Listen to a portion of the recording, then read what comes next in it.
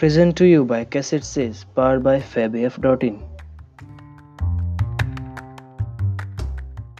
The Adventures of Huckleberry Finn by Mark Twain. Chapter 5. I had shut the door to. Then I turned around and there he was. I used to be scared of him all the time, he tanned me so much. I reckoned I was scared now, too, but in a minute I see I was mistaken. That is, after the first jolt, as you may say, when my breath sort of hitched, he being so unexpected. But right away after I see I warn't scared of him worth bothering about. He was 'most 50, and he looked it. His hair was long and tangled and greasy, and hung down, and you could see his eyes shining through like he was behind vines. It was all black, no gray. So was his long, mixed-up whiskers. There warn't no color in his face where his face showed. It was white, not like another man's white, but a white to make a body sick, a white to make a body's flesh crawl, a tree-toad white, a fish-belly white. As for his clothes, just rags, that was all. He had one ankle resting on the other knee. The boot on that foot was busted, and two of his toes stuck through, and he worked them now and then. His hat was laying on the floor, an old black slouch with the top caved in like a lid. I stood a-looking at him. He set there a-looking at me, with his chair tilted back a little. I set the candle down. I noticed the window was up, so he had clumb in by the shed. He kept a-looking me all over. By and by he says, "Starchy clothes, very. You think you're a good deal of a big bug, don't you?" "Maybe I am, maybe I ain't," I says. "Don't you give me none of your lip," says he. "You put on considerable many frills since I been away. I'd take you down a peg 'fore I get done with you. You're educated, too, they say. Can read and write. You think you're better'n your father now, don't you, because he can't? I'll take it out of you. Who told you might meddle with such highfalutin foolishness, hey? Who told you could?" "The widow. She told me." "The widow, hey? And who told the widow she could put in her shovel about a thing that ain't none of her business?" "Nobody never told her." "Well, I'll learn her how to meddle. And looky here, you drop that school, you hear? I'll learn people to bring up a boy to put on airs over his own father, and let on to be better'n what he is. You lemme catch you foolin' round dat school again, you hear? Your mother couldn't read, she couldn't write nuther, 'fore she died. None of the family couldn't before they died. I can't, and here you're a-swellin' yourself up like this. I ain't the man to stand it. You hear? Say, lemme hear you read." I took up a book and begun something about General Washington and the wars. When I'd read about half a minute, he fetched the book a whack with his hand and knocked it across the house. He says, "Hit's so. You can do it. I had my doubts when you told me. Now looky here. You stop that puttin' on frills. I won't have it. I'll lay for you, my smarty, and if I catch you about that school I'll tan you good. First you know you'll get religion, too. I never seen such a son." He took up a little blue and yaller picture of some cows and a boy, and says, "What's this?" "It's something they give me for learning my lessons good." He tore it up and says, "I'll give you something better. I'll give you a cowhide." He set there a-mumblin' and a-growlin' a minute, and then he says, "Ain't you a sweet-scented dandy, though? A bed, and bedclothes, and a looking-glass, and a piece of carpet on the floor, and your own father got to sleep with the hogs in the tan-yard. I never see such a son. I bet I'll take some o' these frills out of you before I done with you. Why, they ain't no end to your airs. They say you're rich. Hey, how's that?" They lie, that's how.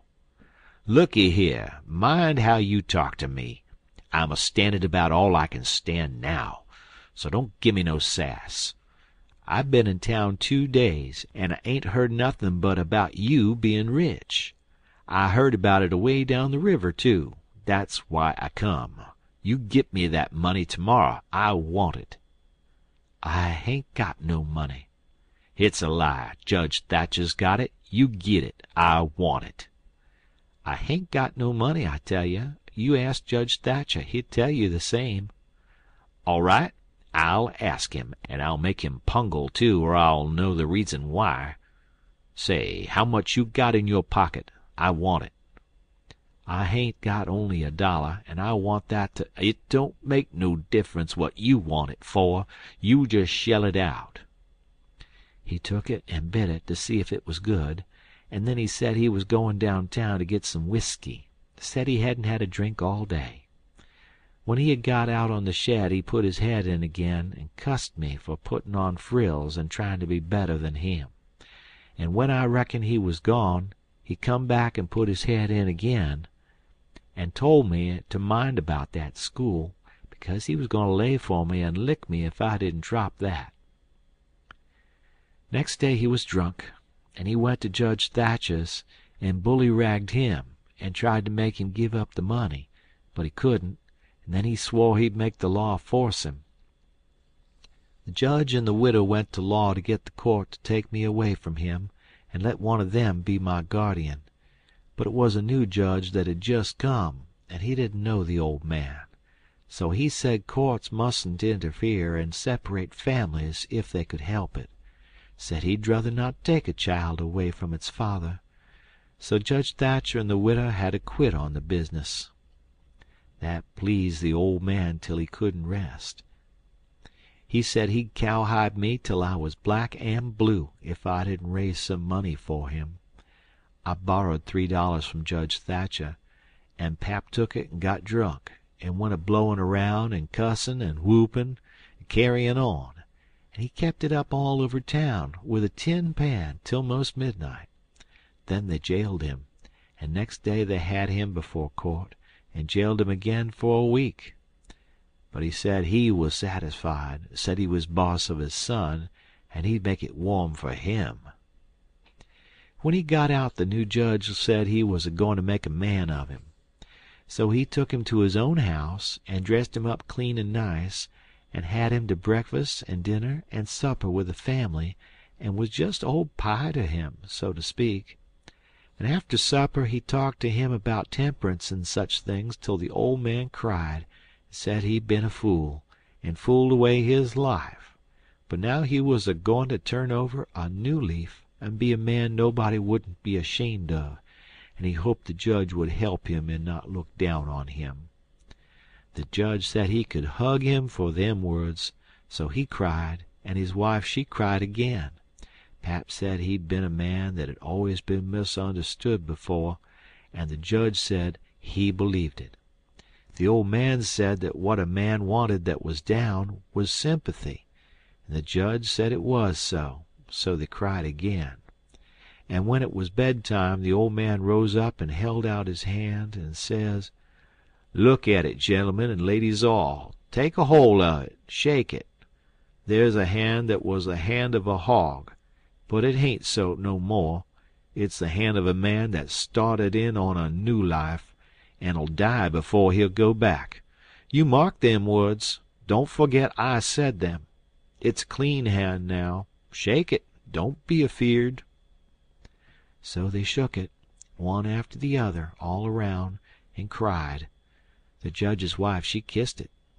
Then the old man he signed a pledge, made his mark. The judge said it was the holiest time on record, or something like that.